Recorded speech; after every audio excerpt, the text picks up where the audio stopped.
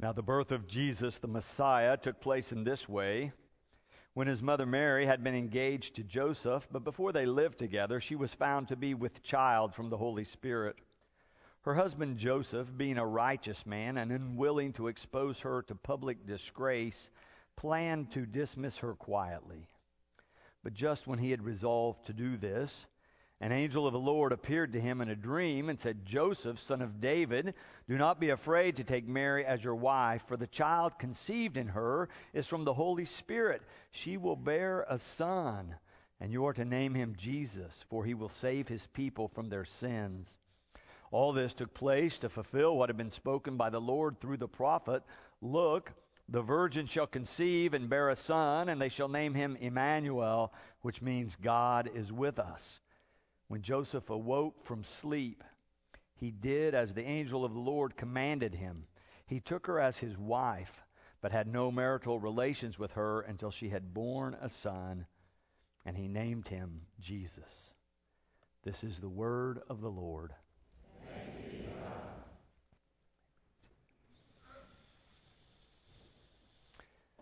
We have come to this fourth Sunday of Advent, this season of preparation where we've been thinking about different aspects of our faith and how we prepare for Christmas and this great action of God. In this sermon series, we've been exploring how we experience the awe of God and how that can make us seem rather odd when we follow God's lead. I mean, it is an odd story. It's rather strange. Dr. Kroll raised some of those thoughts for us in the prayer, the place, the couple. Nothing special about any of that. Out of the way, in a barn or stable, in a manger, an unknown couple of people, an unplanned pregnancy. It's a strange story. And yet the gospel says God is at work in all of it. The scholars tell us that back at this point in history, many marriages were arranged. Often the arrangement would be made when children were very young. It was called an engagement until they came to the time of where they were ready to be together in a sense. When they came of age, they had a period of a year, which was called the betrothal. Then after that year, if everything went fine, then would come the actual marriage. It seems like they're in this betrothal period where they're coming to know each other that we find the story we've read today from Matthew. If things didn't work out during that year of the people getting to know each other, then it could be annulled. But they would have to go through the period of divorce. They would have to go through that process. They took this so very seriously. Well, here they are getting to know each other. And Joseph finds out that Mary is pregnant. He thinks she has chosen another. I've made a mistake. This isn't going to work. And he decides that he's going to move aside until verse 20. And Matthew records, "But just when he had resolved to do this, an angel of the Lord appeared to him in a dream and said, 'Joseph, son of David, do not be afraid to take Mary as your wife, for the child conceived in her is from the Holy Spirit.'" In other words, Joseph, it's not what you think. Indeed, it's the activity of God, that God is at work in your life and in Mary's life. You see, Joseph had his plan, but then God acted, and that changed everything. Maybe you've been there. Maybe you've had a plan. You're going in one direction, and then God acted. Maybe you've been going in one direction and you felt like God was moving you or leading you to move in another direction. Have you ever had that experience where you're just going through your life, you think you know where you're going, you have the plan, and then somehow God's Spirit speaks to your spirit and you realize you need to go a different direction? That's what happened to Joseph. Sometimes we're going along in our lives like that. Everything's going fine, and then things begin to go in a direction that we did not expect, that we did not plan, and we begin to lose hope. When things are not turning out the way that we had hoped or we had planned or we had envisioned, sometimes we lose hope. I told you a couple of weeks ago that I went to see the movie 12 Years a Slave, a true story about an African-American man who lived in the North, an educated businessman. He was kidnapped and then sold into slavery in the South.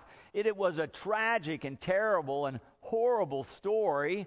I told you about his life then, but it was also about the lives of these other slaves that Solomon, the main character, comes to know. One woman in particular he becomes friends with on one of the plantations where he is serving as a slave. The slave master begins to take special attention, pay special attention to this young woman, more attention than she wanted, inappropriate attention. So much so that it created jealousy in the slave master's wife. So she treats this woman mercilessly. In one particular scene, she gets so angry and she's so jealous that they whip this woman who's tied to a post until her back and her flesh is just shredded. She survives. That night, she's in her cabin. She wants to die. She is in such desperate situation. After everyone else is asleep, she crawls over to Solomon and wakes him up. She says, "I need your help." He said, "What do you need?" She said, "Go to the water's edge with me and hold me underwater until I stop breathing." Solomon says, It's too much. You're asking too much of me. I can't do that." She loses all hope. When all the available data and all of her experience, or at least her most immediate experience, suggest to her that there is no hope, there's no reason to hope, it's hard to believe in God then. It's hard to believe that God loves you and God is coming to you. It's hard to believe this gospel story is really true when you're in that kind of situation and you think all hope is lost. But this gospel suggests that never is all lost. This gospel says that God can bring life out of death, that God can bring good out of evil, and that God can bring hope in the face of hopelessness. In fact, Matthew tells us that God is at work at this time in history when the Romans were all powerful. They're the ones who are running things. It's not a good time for Jews. They are an oppressed people. That God, even in the midst of those circumstances, is working through this poor young Jewish couple, not only to bring them hope, but to bring hope to the entire world.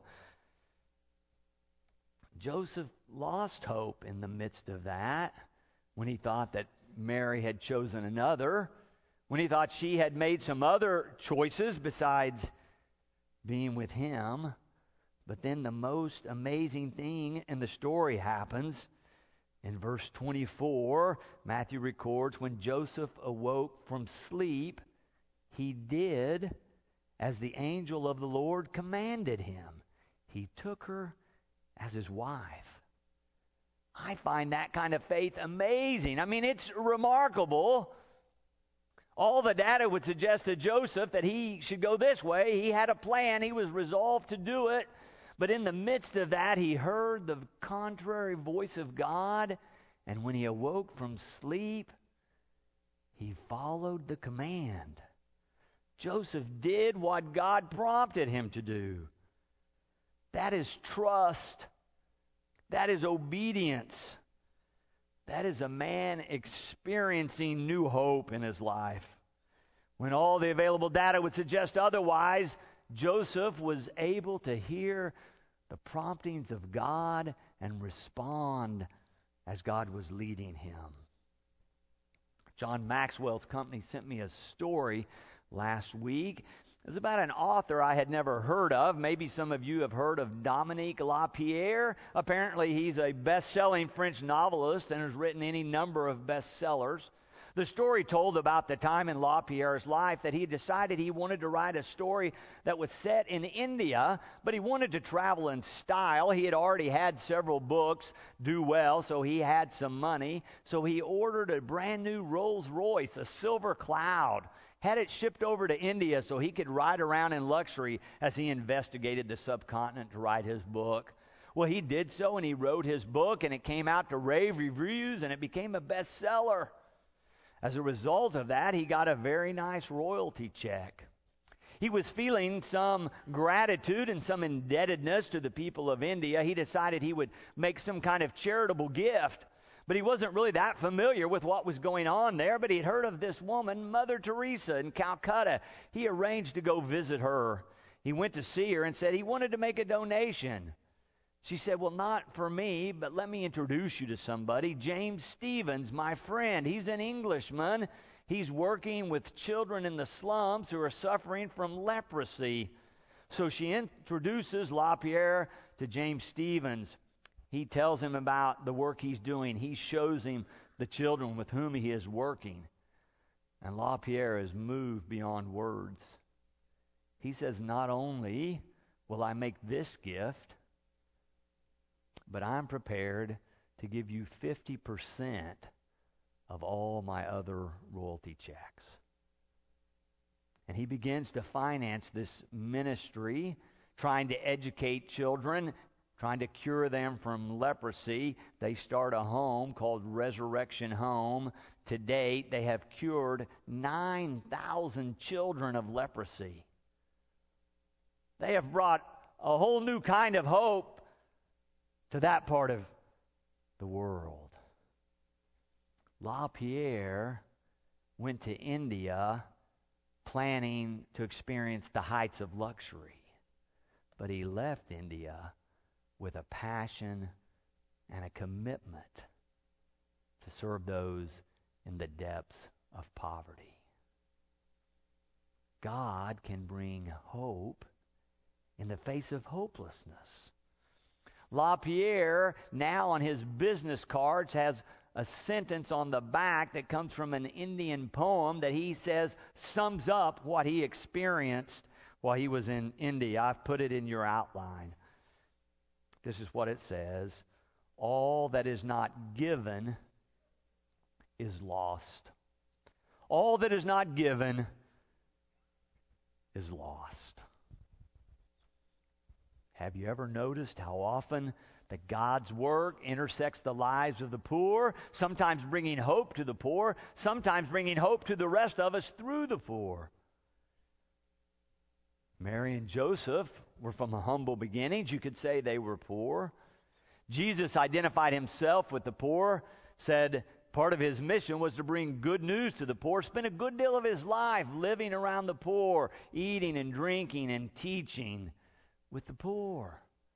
John Wesley, founder of the Methodist movement, spent a good deal of his ministry as well with the poor. A few years ago, the United Methodist denomination is trying to tighten their focus in terms of ministry we're involved in. They chose 4 priorities. One of the top 4 stated that we wanted to be engaged in ministry with the poor. It happens in so many different kinds of ways. Let me give you a few examples. In Greenville, South Carolina, one of our United Methodist Church districts has decided that every church will partner with at least one family in material poverty and walk with them long enough to help them break the cycle of poverty. Oh, it means some financial aid, but more than that, it means building a relationship, helping them develop a plan to take steps to break this cycle of poverty in which they are caught. They're bringing hope anew to their part of the world.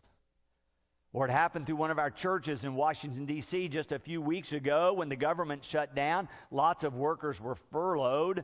One church knew they had a number of VISTA workers who are paid at the poverty level while they're working with people trying to break out of poverty. They knew they were on such a tight budget, such a small financial margin that they would need help. They started a new ministry with meals and support groups, but they were surprised it wasn't only the VISTA workers who came, workers from the Pentagon, workers from all different